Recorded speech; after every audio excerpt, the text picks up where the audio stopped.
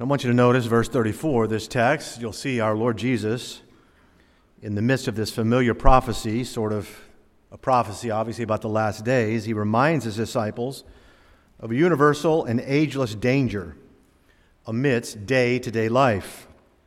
Verse 44, he says, "Take heed," that's a warning, of course. "Take heed to yourselves, lest at any time your hearts be overcharged." In other words, the human heart in the spiritual sense is just as vulnerable, just as assailable as it is in the physical sense. That's why he says, take heed, be careful, take heed to yourselves, so that it's a warning and it's a charge. And it's interesting because the word overcharged in that verse there isn't used anywhere else in all of the Bible. Now the narrative is, as we all know, this entire chapter on future events is found in Matthew 24, Mark chapter 13, but neither of those record the word overcharged in their accounts. Instead, our Lord the Holy Spirit used the beloved physician, Dr. Luke, as he often did to include physiological and medical terms under divine inspiration. So that both in the Gospel of Luke and in the book of Acts, you'll find this wonderful evidence of his interest in physiology. For example, it's only in the Gospel of Luke that you will find the proverb, "Physician, heal thyself." Only Luke said that the demon departed, quote, "without injuring the man," and that the leper was covered with a disease, and that the right hand of the man was withered, and that the afflicted boy was an only child, that Malchus's right ear, he's the only one who says that it was his right ear that was severed. And using the word for Mary, the word virgin, he's the only one that used the medical term. And so it goes, where God uses Luke's medical background to write this gospel, and as I said, the book of Acts, including this intriguing little reference here to the heart being, quote, overcharged. 3 weeks ago on Monday Night Football, the Buffalo Bills, their defensive back, as most of you here know, Lamar Hamlin tackled T. Higgins of the Cincinnati Bengals, and after taking him to the ground, he stood on his feet, and then he collapsed backward from cardiac arrest. Within seconds, medical staff was all around him, and they immediately started administering CPR and then the defib, the AED, to shock his heart into a normal rhythm. And of course, ever since that time, there have been all kinds of speculations about what could have caused a young athlete to have heart failure. Was it commotio cordis? This is a sort of a concussion of the heart, or vaccines leading to arrhythmia, or an aneurysm, and so it goes. But once again, it's just a reminder that the human heart as an organ is made of soft tissue and muscle, that all is vulnerable. For our text tonight, the heart in question is spiritual, but it's also vulnerable. The Greek word for overcharged is the word bereo, from which we get the word burden. The Greek word for heart is cardio. And so what the Lord Jesus is warning against here was a burdened, a heavy heart. Or, more precisely, an overly heavy heart. You see, everyone has a heavy heart. That's normal. It's part of life. Everyone knows what it's like to be charged and to be burdened. But what Jesus is warning against is letting your heart become overcharged, allowing the world to overburden your heart. It's a theme that our Lord Jesus discusses in Matthew chapter 7 as well as Mark chapter 6. It's one that Paul exposits very thoroughly in Philippians and Colossians. The wonderful thing, I think, about this particular text is that not only does the Lord tell us not to have a heavy heart, he also reminds us, beloved, what it is that makes the heart heavy and overcharged in the first place. As he says, too heavy, overcharge, which is why he uses the word with. Look at it again. And take heed to yourselves, lest at any time your hearts be overcharged with. Okay? With what? Well, he mentions three things. The first one I want you to notice, number one, is people. Look at it again. And take heed to yourselves, lest at any time your hearts be overcharged with surfeiting. It was funny, while Brother Kevin was leading the words, it got real quiet in here when it came to that word. I don't know. It's surfeiting, okay? It's not getting fitted for a surfboard, Brother Ned. Ned goes like this. It's another word. It's an old English word that simply means pulled. It means drained. And yes, by the way, the Greek word for pulled here, just like the English word surfeiting, isn't found anywhere else in all of the Word of God, the New Testament. And what is it? What is it that Jesus is warning that pulls your heart? What is it that dissipates, if you will, or overburdens your heart? Well, I can tell you right now, people can. How many times in the Gospels, you know, folks, we have the Bible for a reason, to read and hear and heed. How many times in the Gospels does the faithlessness and the apathy of the people cause our Lord to sigh deeply, to groan, it says sometimes, to groan deep in his spirit? Mark 8 and verse 12 says, "And Jesus sighed deeply in his spirit and said, Why doth this generation seek after a sign?" Deeply? I wonder, has anyone ever made you to sigh deeply? Because I can assure you, you've made other people's sigh deeply. Many.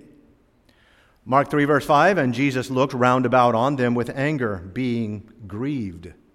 Grieved. People grieved him, being grieved for the hardness of their hearts. You know what Jesus had, our Lord? A heavy heart. Do you know what added to that? People.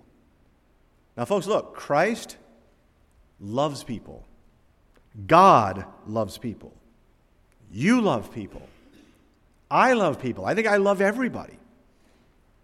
But the whole point of our Lord using this word, surfeiting, and the entire admonition, in fact, if you read through this text, and I want you to, is in the words, too much. It's not being pulled. It's being pulled too much. It's not carrying a burden. We all carry burdens. It's carrying too many burdens. As a matter of fact, you know, too much, and this is another theme in the Bible, too much of anything will overburden your heart. Too much of one hobby, too much of one job, too much of one passion, too much of one personal cause. People get on a health food crusade, and it becomes their entire life from the time they wake up till they go to bed, and then they die from drinking too much wild alfalfa juice, and their body is lime green in the casket. You know what that is? That's surfeiting. Too much leisure. It could be too much going to the gym. Clearly is my problem, as you can look up here right now. I need to tone it down. But folks, it's true. And here's what our Lord told the apostles. He warned them. It's a warning. Take heed is a warning for us. He says, take heed that too much of anything will cause your heart to be spiritually drained. Your hearts will become, here's his word, overcharged. So how about this? Too much time on the computer, because you just have to know what the news says. Too much time on the television. Too much at the job. Too much with that hobby. Too much on your little crusade. Too much equals an obsession. There is nothing, literally nothing in this life that is worth your being obsessed over. Not in this life. You know, all you really have to do is look at the life of Christ. And just ask yourself, where did Jesus ever go overboard? Tell me in what one area the Lord Jesus was completely out of balance, overly obsessed, and with what label, therefore, would you identify him? There's not one. Verse 26, it says, men's hearts failing them for fear. Now, I want you to think about this for a moment. This whole chapter, and you know, Matthew 24 is all talking about the judgments that are going to come on this earth. And people's hearts will overcome them because of fear. They'll fail because they're thinking about all of this. In other words, it's not the judgment itself, Jesus is saying, that will take some people out. It is the fear that's associated with that judgment. In verse 34, you'll notice it's not the calamity of all he's talking about before this that makes the heart fail, that it's overcharged. It's the response that the people will have or could have to that calamity. It's overburdening your own heart willfully and voluntarily. There's not an asteroid that has fallen to this earth, or a tsunami or a pestilence, including COVID, that forces your heart, that forces you to be pulled in all directions. People will pull you.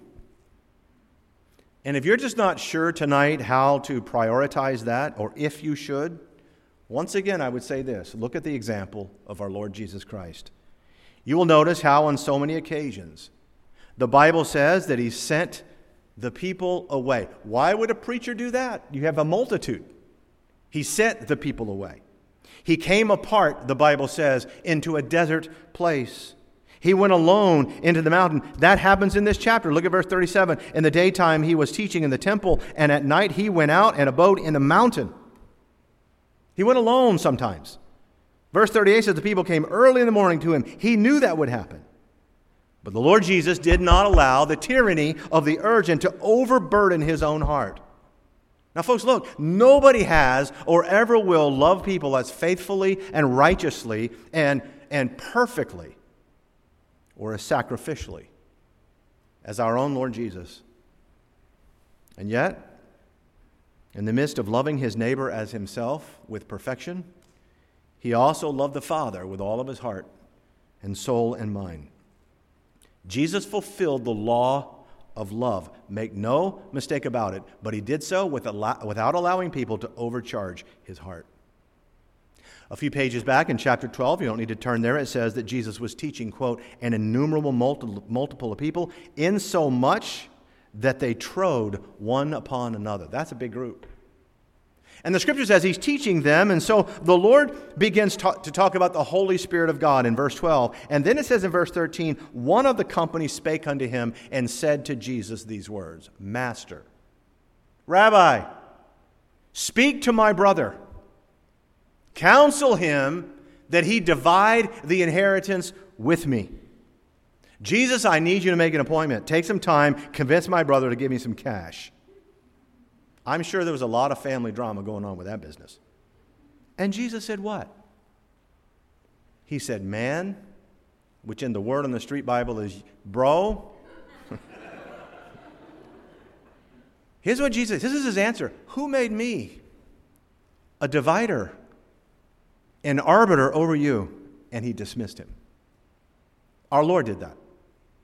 And then the Lord went right back immediately to teaching, refusing to be pulled. Take heed to yourselves, beloved, lest at any time your hearts be overcharged, pulled by people.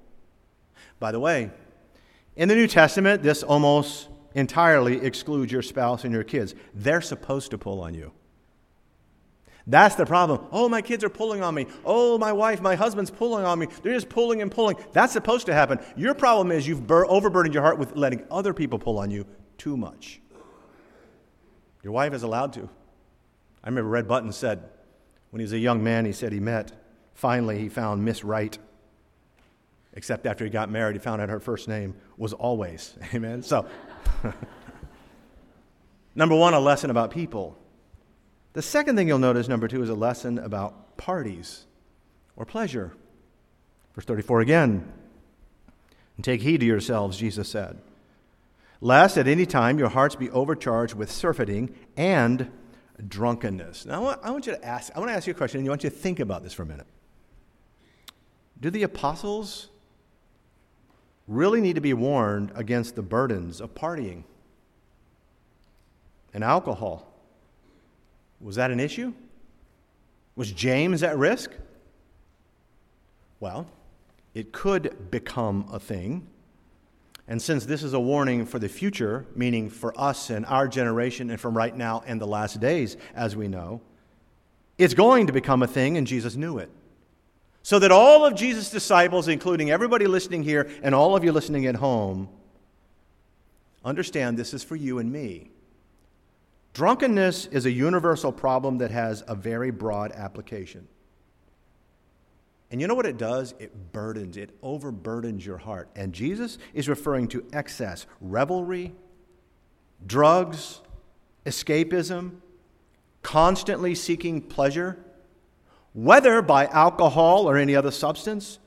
It's really the pursuit of partying that, by the way, does the exact opposite, as we mentioned, of its goal. It doesn't lighten, it doesn't ease the burdens, it doesn't bless your heart, it overburdens your heart. Solomon said, "Who hath woe? Who hath sorrow? Who hath contentions? Will they that tarry long at the wine?" Is a reminder of the world that lives only and always for Friday night and Saturday night. But you know, I've noticed because the world lives for Friday night and Saturday night, a lot of Christians have started to live only for Friday night and Saturday night. Drinking, grasping, partying, clubbing, casino, dancing, movies, rides, games, amusements, festivities. It just goes on, and they're just constantly grabbing. And when they can't do it, when it's not available because they're so used to doing it, they're like a 14-year-old girl who says, "I'm so bored." What they're really becoming is heavy-burdened and heavy-hearted. So heavy-hearted that when the trial comes, this is why Jesus gives the warning, their hearts fail. Verse 34. "Take heed to yourselves, lest at any time your hearts be overcharged with surfeiting and with drunkenness, and the cares of this life. And so that day come upon you unawares, for as a snare shall it come on all them that dwell on the face of the whole earth." Well, Pastor, I don't do that. I don't go clubbing. Okay, I don't think Peter and John did as well. But here's the warning. Do you still weigh your heart down? Chasing after pleasure, activity, feverishly, constantly, one thing after another, lest maybe you be bored. I see people drag themselves into church on the Lord's Day. There's only one Lord's Day in the Bible, it's Sunday. And I see people drag themselves in hollow-eyed and ragged, heart-heavy, tired, distracted. Not necessarily from a night of drinking, but from a weekend and a night, late nights, just activities and running and chasing in pursuit of one excess after another, late every night, late into the night on Saturday nights, and they come dragging into church, and I see them and I think to myself, that believer is not going to get a thing out of the fellowship of the saints or the preaching of the Word of God. Pastor, don't you believe in fellowship? Oh yeah, I do. In fact, I believe there should be more fellowship, but less self-ship. What is it that overburdens the heart, that overcharges the heart, that Jesus is warning against? Number one, it can be people. It can be. It may be for some of you now. Number two, it can be party. Number three, it's definitely problems. Verse 34 again, "And take heed to yourselves, lest at any time your hearts be overcharged with surfeiting and drunkenness," and here it is, and cares of this life. Cares of this life. Can I say again that to me this is still astonishing? Jesus, if you know the verses before this and what this whole chapter is about in Matthew 24, the parallel chapter, you know he's talking about the tribulation period and the last days and persecution and earthquakes and pestilences. And Jesus is not saying, hey, this pestilence is going to overtake you. He says the cares.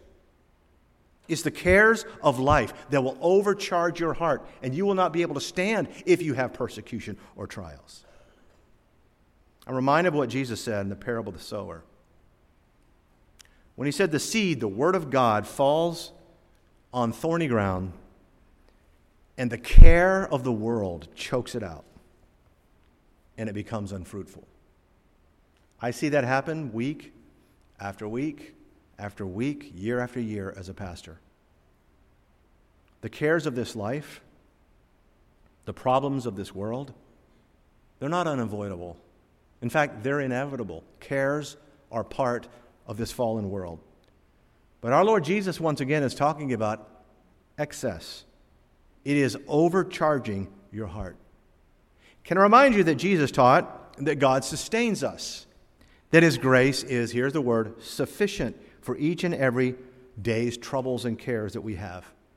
Matthew 6:34, sufficient, Jesus said, sufficient unto the day is the evil thereof. That means this. That means that there's enough problems, there are enough cares for one day to fill up your life. And God's grace is sufficient. However, let me remind you of the rest of that text. Matthew 6:34 says, take therefore no thought for the morrow. For the morrow shall take thought for the things of itself. What a great principle. Here's what he's saying, and I need some help. Aaron, run up here real quick. Stand on this side, Aaron. Right over here, buddy. Come on, way over here. There you go. Thank you. Love this guy. I want to pick a guy with strong, strong arms for this. All right, hold your arms straight out, face the crowd. Straight out. There you go. This is today's troubles. Now, what did Jesus say? Sufficient unto the day. All right? Do you know that God promises? I don't know. Let's say a day represents 30 minutes. He could probably hold that there for 30 minutes. Oh, yeah. He's like, oh, yeah, man. All right, we're putting that to the test right now, man. So he's like, yeah, I could do it. Well, you know it's going to be shaken before too long. But the point of our Lord's teaching is that He will give you the grace. Whatever. Sometimes the day's troubles are huge. But my grace is sufficient for thee.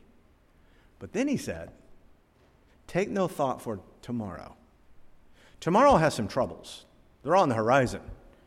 But if Aaron decides, I want tomorrow's troubles, like some of you do, I'm worried about this, I'm worried about that, well, how are my kids going to pay for college, blah, blah. The Lord doesn't promise to give you grace for tomorrow's troubles if you're carrying them today. He also didn't promise to give you grace for yesterday's troubles that are in the rearview mirror. You know what that's called? That's called water under the bridge. Forgetting those things which are behind. So if He's worried about yesterday, how you doing there, buddy? Hey, keep those arms straight, man. Keep them straight. Come on.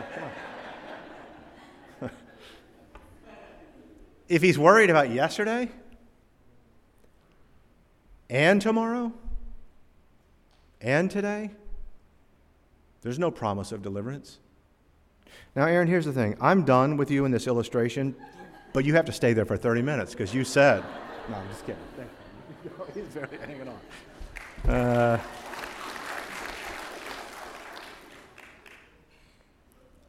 But Pastor, it's my personality. It's who I am. I'm just always fixing troubles and wanting to fix people and helping people and at every activity and looking forward to the next one. And I just go. I go. Okay, but for who are you doing this? Who are you so overly heavy-hearted for? Because I can tell you right now that God can run the world without you. You go, going until you're gone. Do you know the world's still going to go on without you? You're going and going with billions of people who are also overcharged of heart. If you look around, the world's falling apart now. And what God needs, what God wants from you is to make sure that you heed this warning and don't get sidelined. You know, Rick used to leave his nice guitar at home when he went off to college. And before he left, he would take and loosen the strings on the guitar because you can't keep them tight all the time. Constant tension. Ruin the strings and possibly the guitar itself. It's true for a bow and arrow. You'll ruin it if you store it with the strings always taut. And beloved, that's what the cares and the troubles of this life will do to your inner spirit. I'm not saying you won't be able to function and keep going, but your inner spirit will continue to be overcharged, and one day you'll be that person who's out there instead of in here. Burned out, bitter, blaming others.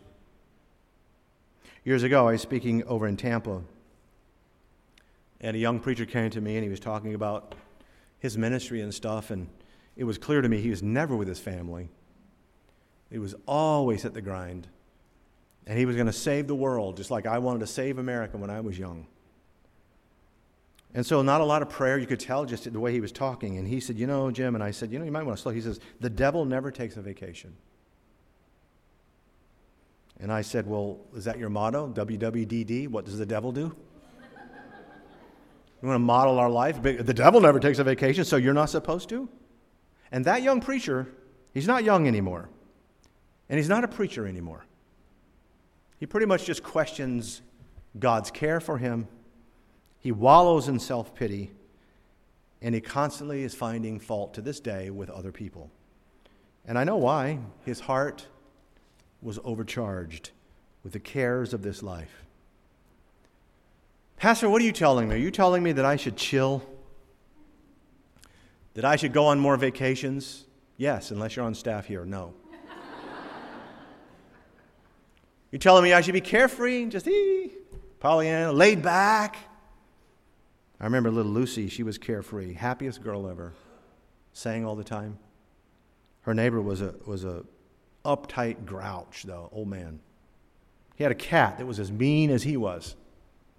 One day the old grouch was looking over his fence and Lucy was digging a hole, but singing, happy, singing, digging a hole. He said, what's the hole for? She said, well, my goldfish died and I'm going to bury him. And he just kind of laughed at her and he said, well, that's a really big hole for a goldfish. She said, the hole's only big because the goldfish is inside of your cat. Whistle while you work, carefree. And I'm going to tell you something. Hey, you know what? She'll live longer than an old grouch, I guarantee you. I don't know if you need to chill. I don't know if you need to take more time off or be more carefree or hold your coffee like this while you watch Hallmark. I do know that all of us get our priorities completely, entirely out of whack. I know that all of us, that the cares of this world will overcharge your heart. The Lord sends challenges into our lives, but he never sends cares. That's on you. In this chapter here, we find that there's an answer to all of it. And it's where Jesus says, pray therefore. Watch ye therefore, in verse 36, and pray. How about that? How about instead of running around to all these activities constantly and letting people pull you here and there when you know it's overcharged, and thinking about yesterday's troubles and tomorrow's troubles on top of today's troubles, watch ye therefore. What does that mean to watch? It means you just get away. It's what Jesus does in verse 37. You get away, you get alone, you think, calm down, and you pray to the God who loves you. Our heads are bowed, please, and our eyes are closed with no one moving. I mentioned this morning that I wanted people to come tonight because it was counsel from Jesus. It was wise counsel from our Lord Jesus that we would all need. I need it. I don't always heed it, that's for sure. In fact, that's my personality, not to go. If God in the flesh sent the multitude away, if God in the flesh, Jesus himself, departed into a desert place alone, if the Lord Jesus himself did not heal every single person in that land, just go around and say, I only have 3.5 years, I got to go, got to heal everybody. If the Lord Jesus understood that his heart could be overcharged, shouldn't we heed this warning? Shouldn't we? I mean, we could fill this church up 3 times with people who allowed the cares of this world to burden them down and not listen to what Jesus said, not watch and pray. Pastor, I'm here tonight, and I'm a believer, I'm a Christian, but I needed this message, and God has spoken to my heart. Who would say that with uplifted hands? Would you raise your hand? God bless you, and God bless you. Watch ye therefore and pray. And then, of course, it also says, and Jesus taught them. Scripture and prayer, that's the priority. I can tell you right now, you say, how do I know if I'm too busy? All right, just think for a moment. How much time last week was spent in prayer and hearing God through the Scriptures? So, I came to church Sunday morning. Did you drag in, tired because of late Saturday night? No. Watch therefore and pray. Father, bless now the invitation. We commit it to your hands. If there's someone here tonight who's not saved, we pray that the Holy Spirit convicts them, their heart, their need of salvation. They will use this time to look to Jesus. But all of us, Father, I pray, we will recognize that you have given us your warnings in your word, not to fill up a space, not to give more verses to a chapter, but to truly warn us that we truly would take heed, lest our hearts be overcharged with things that do not matter. Bless these who have asked for prayer, please, in Jesus' precious name. Amen. On behalf of everyone at Beacon Baptist Church, we thank you for joining us today. Our prayer is that your heart and life has been impacted through the biblical truths of this message. If you have questions or would like more information, please contact us through our website at beaconbaptistchurch.org. That's beaconbaptistchurch.org. May the Lord bless you.